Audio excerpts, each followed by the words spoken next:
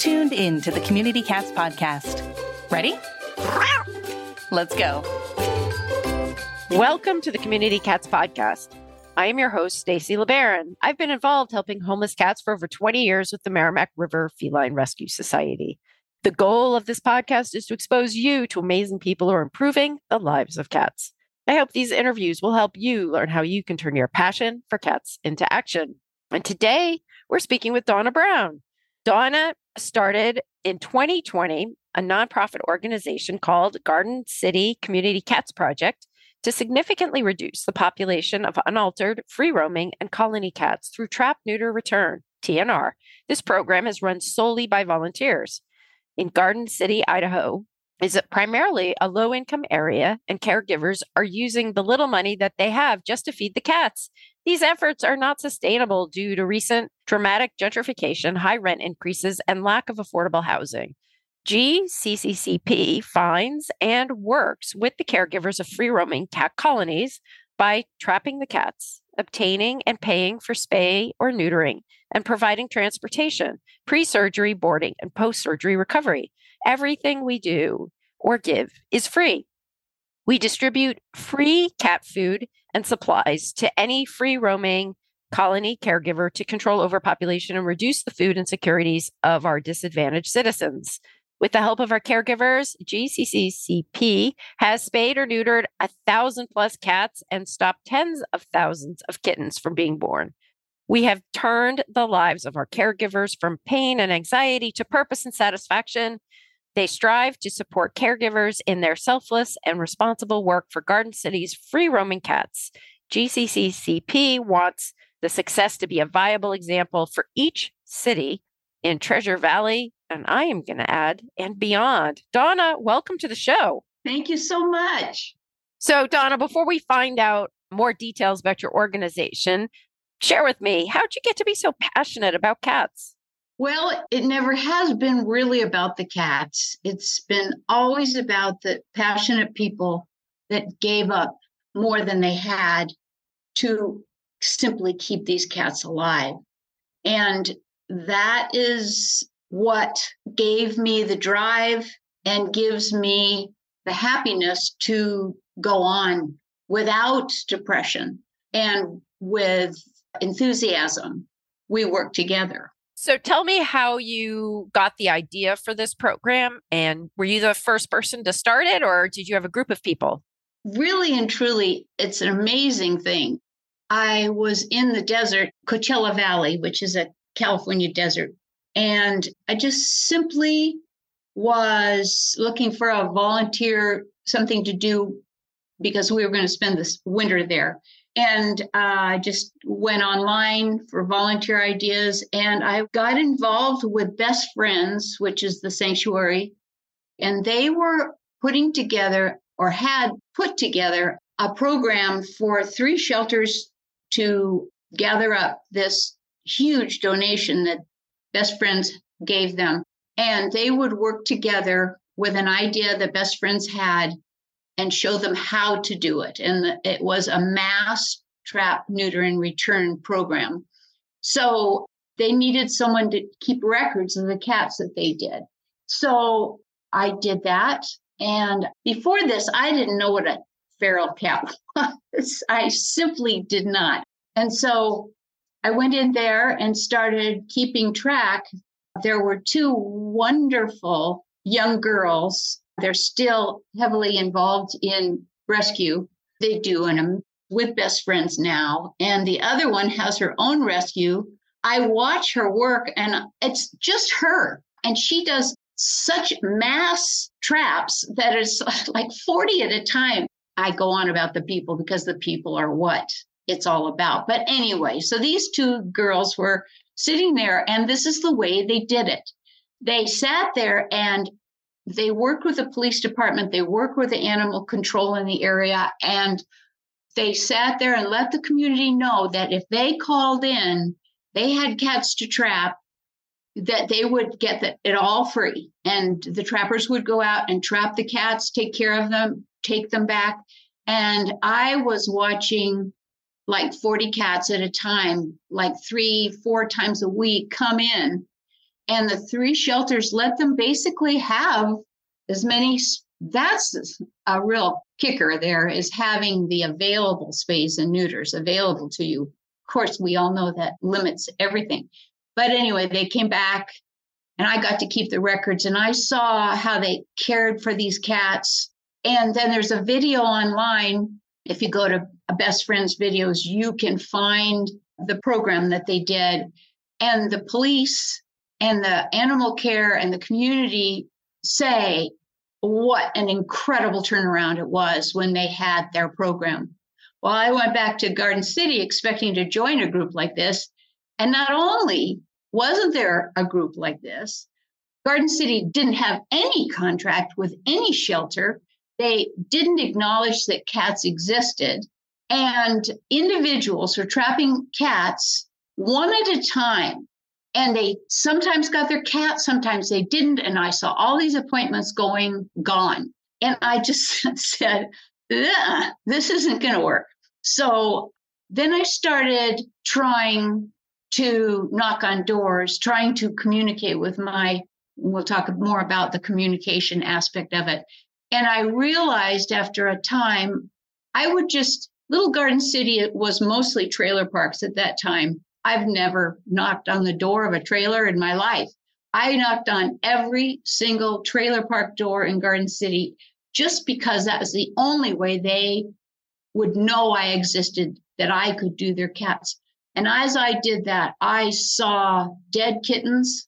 I saw people who put up with trailers that had dead kittens every season all over the place, because that's the only way they died. That's the only way they had less than a jillions of cats. So that's how I started. And I did what was necessary every step of the way, basically. One thing you mentioned when we were talking before we hit the record button was, it's all about the people. This is focused on the people. This is a very positive work that you do. How is that different than what our other TNR groups are like? Why is this so people focused and much more of a positive feeling? Well, it wasn't a matter of judging the other rescues. I appreciated what they did too. It's that they made it a point of many times, we hate people. That's all they could say. And yet they came back and they were always depressed. I mean, they were obviously tired.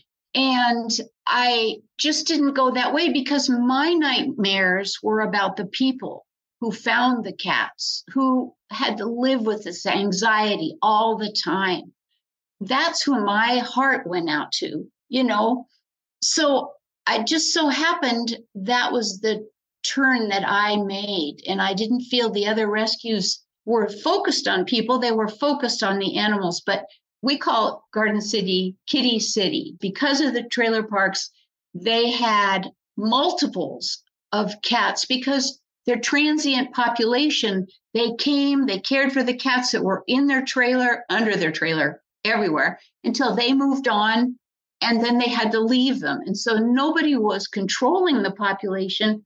The biggest rescuers in Garden City were the ones that did the fairgrounds, which is some 60 cats now. And the other one was, she did a utility yard that belonged to the county. I think it was the county. Those two, because they had an area that they did. And I want to put that on my list for people. Define your area. Because the ones that were most harsh, the most exhausted, were the people that had no limitations of where they went to trap their cats. They would go everywhere. Yeah. They would reach out and they would go everywhere. That was too much. And it sounds like you communicate with the folks that are putting food out for the cats. And so they get to know the cats. Has a lot changed in Garden City since you started in 2020 to now? Is there a difference with regards to the cats in the community? Yeah, there's huge amount of difference. And I might say that contract we've been working on, getting the city and the shelter to communicate, is going to be in effect again October 1st because of our work. And we could show them, we did a video for them, a presentation to let them know what's happened, the difference we've made, how much we need the shelter, what the shelter has that we don't have. And that was last year, right now. And we got the people to call in and complain. And the mayor just finally said, okay, now wanted to hear from me about, tell me what you need. Because he could see we presented it. It's communication again. Yeah. So it is happening. And every trailer park turned out to be a study group, basically. So we would go into, usually there's 1 or 2 feeders, in some trailer park, 3 feeders, and they never talk to each other. The people in the trailer parks never, their next door neighbor, they've lived there 10 years, they've never talked to their neighbor. So we got them talking, and we got trapping the cats and bringing them back. And, you know, the next time we went through the trailer park, the next year, they would come up to me and say, there are no kittens this year. There are no kittens this year. And so when they say, how do you know you're making a difference? We know we're making a difference. And in one thing, we did one clinic, we got 25 cats, and 18 of those were females. We got them all gathered up. We got them all spayed and neutered. We got them all returned. Now, this is it. When we have a caregiver that we've done work for, their name and address and bio goes in a spreadsheet. And from that point on, we start to give free food to them every month. We give a 22-pound bag of cat food to each. It's over $1,000 worth of cat food to those people. Why? Because they will communicate with us as to when there's a new cat in the colony. And now I've taught them to trap. Listen, I'm working for them and they're working for me. It's all positive. So they start trapping. They know how to trap now. I leave them a trap. They trap the cat, call me, and then I get appointments. Up until the time we had the contract, like twice a month, we got so many appointments. That's the way we did it through their community cat program. All me and the caregivers had to work around those appointments. And many times I absolutely wouldn't let an appointment go by. So I would make a large amount of appointments, and then I would set up these big dog crates, like 40-inch dog crates. This is really important. There's so many things I like to teach people. And through an experience I had, I realized cats can be, they're not happy at first when you put them in these crates, but eventually I call it my spa, because these cats have been out on the street, and now for holding time of about 4 or 5 days, they get food, they get clean litter boxes, they get bedding. They have to stay here 4 days. By the 3rd day, they are like waiting for breakfast. We were talking about, sort of how you were working with the community. And as you were saying, it's a partnership between both of you. And one other thing that you are doing is you are treating the colony cats basically like their own cats by these folks, right? So there's no difference, right? You're trying to help. This is an affordable cat spay neuter. You might be trapping that cat. Now, if the cat's truly feral, you have to be careful. You're not going to get bitten. You have to be safe about how you're handling your cats over time and that kind of thing. But I'm going to show my biases here. I've met many a trailer park cat, and they're usually pretty friendly cats. So exactly, if you know your audience, I guess I would say, you can adjust the playbook as long as you know your audience well, but keep yourself safe first. But you're treating these cats as cats that are owned and loved and respected within the community. You're giving them all that extra support. You're giving them food. You're giving them connection. You're giving them access to future medical help if they need it. So it's not one and done. It's more than that. Are you getting your message across to your entire community? Do they know what programs you offer and what they can do to help? Learn more about how to effectively market your organization, or just sharpen your skills with a free self-paced marketing course, The Fundamentals of Marketing, on Maddie's University. The course is designed to provide a basic understanding of marketing and provide you with templates and tools to elevate and improve your organization's brand, voice, and audience, and have fun while doing it. You'll receive a strategic marketing plan template to download free. Go to university.maddiesfund.org and search marketing to enroll now. Great news! It's not too late to register for our Surrender Prevention Certification Workshop. Register now to join us on January 17th at 7 p.m. Eastern Time.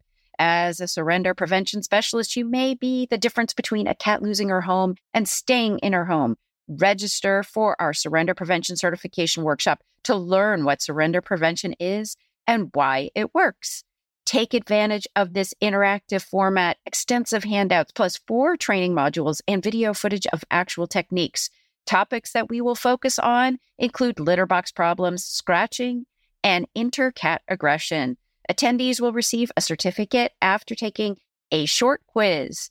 Learn more and register today at communitycatspodcast.com. Remember, it's not too late. Thanks to Maddie, we have a wonderful scholarship opportunity for folks to attend the 2024 Online Cat Conference. We do have a limited amount of scholarships available, so sign up early to benefit from this opportunity. The online conference will be on January 27th and 28th in 2024, and this will be the place to learn how to turn your passion for cats into action. All of our sessions are recorded and available for viewing for up to a year. To get more information about this great opportunity and to see if it isn't too late, please go to www.communitycatspodcast.com. Yes. Oh, it's so much more than that. Every time the mayor says to me, ferals, I said, no, there's no ferals in Garden City. I said, every cat is called free roaming. And that's what we're going to call them from now on. Now, these cats might not be ever touched. They may never have been touched.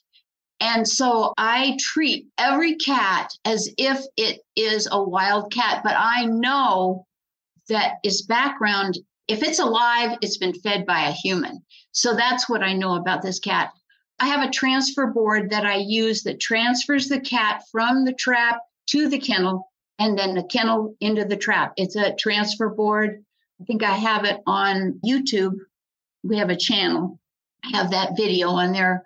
I great respect for these cats. And by the way, we offer and put the word out there, free spay and neuter to any cat in Garden City. And the reason we do that is, like I said, we do not define a pet versus a free roaming cat because half of those free roaming cats were pets at one time and vice versa. I mean, that's the way it is. And the way I look at it is if our sweet people in our trailers have a cat that needs to be fixed, they didn't get it.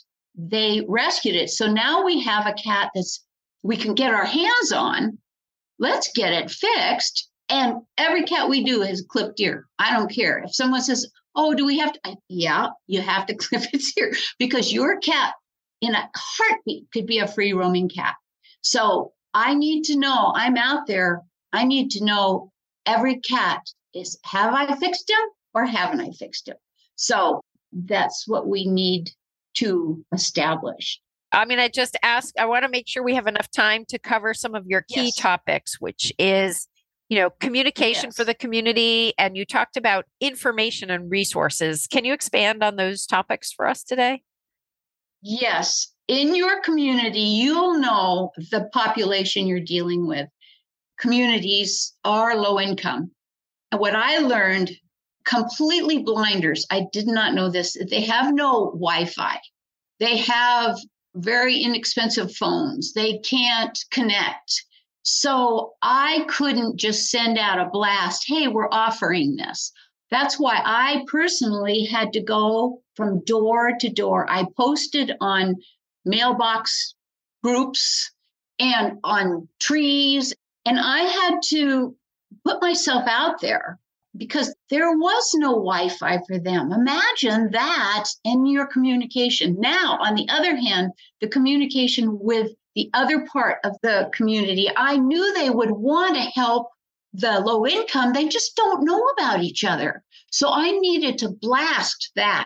So my communication has to do with, I have a newsletter twice a month. I have nextdoor.com if you've ever used it. I have Facebook. I do rescue sites. all the information goes out all the time for the people who can help us. Okay. So that's just it. And you not only have to communicate with the people that you're trying to help, you have to communicate with a community that can help you help them. It was amazing. And this keep pets at home, and that only means the pets that you got at the pound and the pets you have inside, that's got to change. The support has to be for those compassionate people with all these cats that they're keeping. If they are managed through a group like me, they will not go to the shelter. Imagine if these cats, I've done 1,000 cats. Imagine what would have happened. The shelters would have been full. So keep in mind that a pet and a colony cat are really the same thing.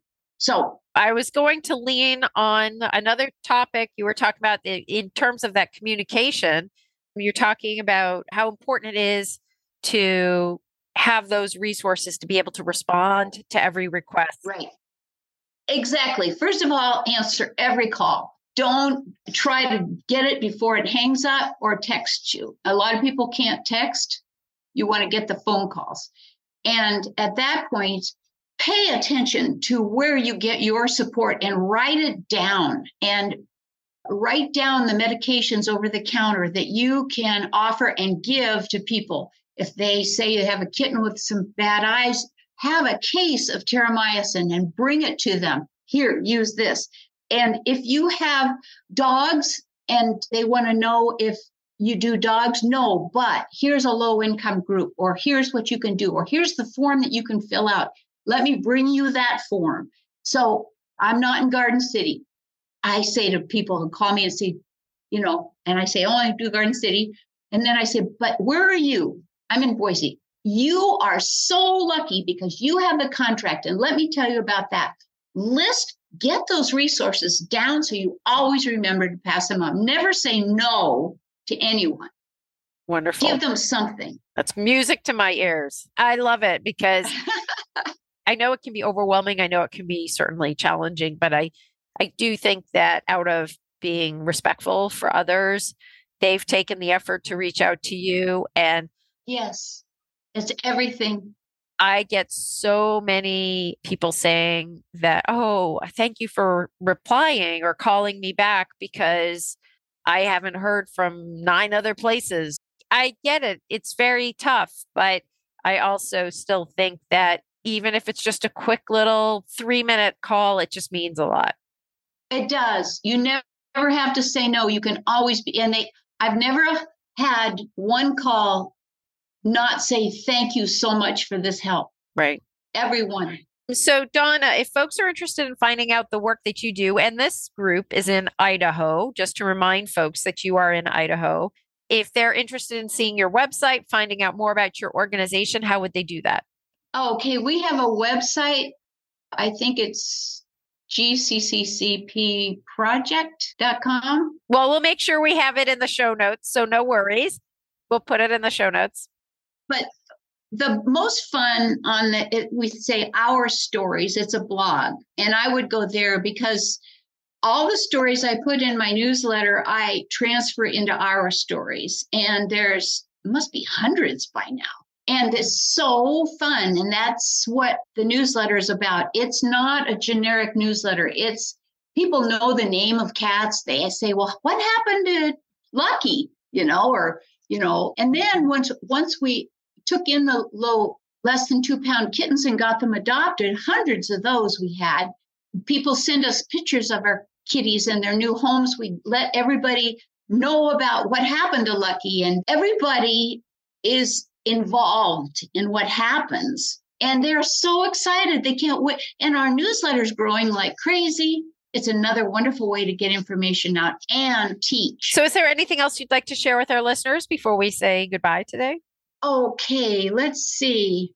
I would like to say some of the things that you can do for your caregivers. Once you've established them, they know that you're there to help them. And the things that you can do is the food is really important. And then over-the-counter drugs for them. I have a case of terramycin, L-lysine for the kitties. I've got wound care spray. I've got flea medication. And anytime they have any different thing, I have that medicine and I give it away. I give everything away and I have no expectations of people. Everything's free. Get your money. And if you don't have a 501c3, get it. I mean, and there's a fast track 501c3, which could be a good class too. But you need the money. You need that money so you can get the food, you can get the medications. You've got to have that to support people. Donna, anything else? So winter shelters you can give, and get your caregivers on registration spreadsheets so you can address them personally, keep contacts with them, give away everything. And money is not the deciding factor. If someone's a millionaire or no income, everybody gets treated the same. No expectations. I think that's it. Excellent. Donna, I want to thank you so much for being a guest on my show, and I hope we'll have you on in the future. Sounds like you're doing an awesome job, but now we just need to spread you out all across the country. I appreciate for being on. You gather information, you want to share it. Excellent. Thank you so much. That's it for this week. Please head over to Apple Podcasts and leave a review. We love to hear what you think, and a 5-star review really helps others find the show. You can also join the conversation with listeners, cat caretakers, and me on Facebook and Instagram. And don't forget to hit follow or subscribe on Spotify, Apple Podcasts, YouTube, or wherever you listen to podcasts so you don't miss a single show. Thanks for listening, and thank you for everything that you do to help create a safe and healthy world for cats.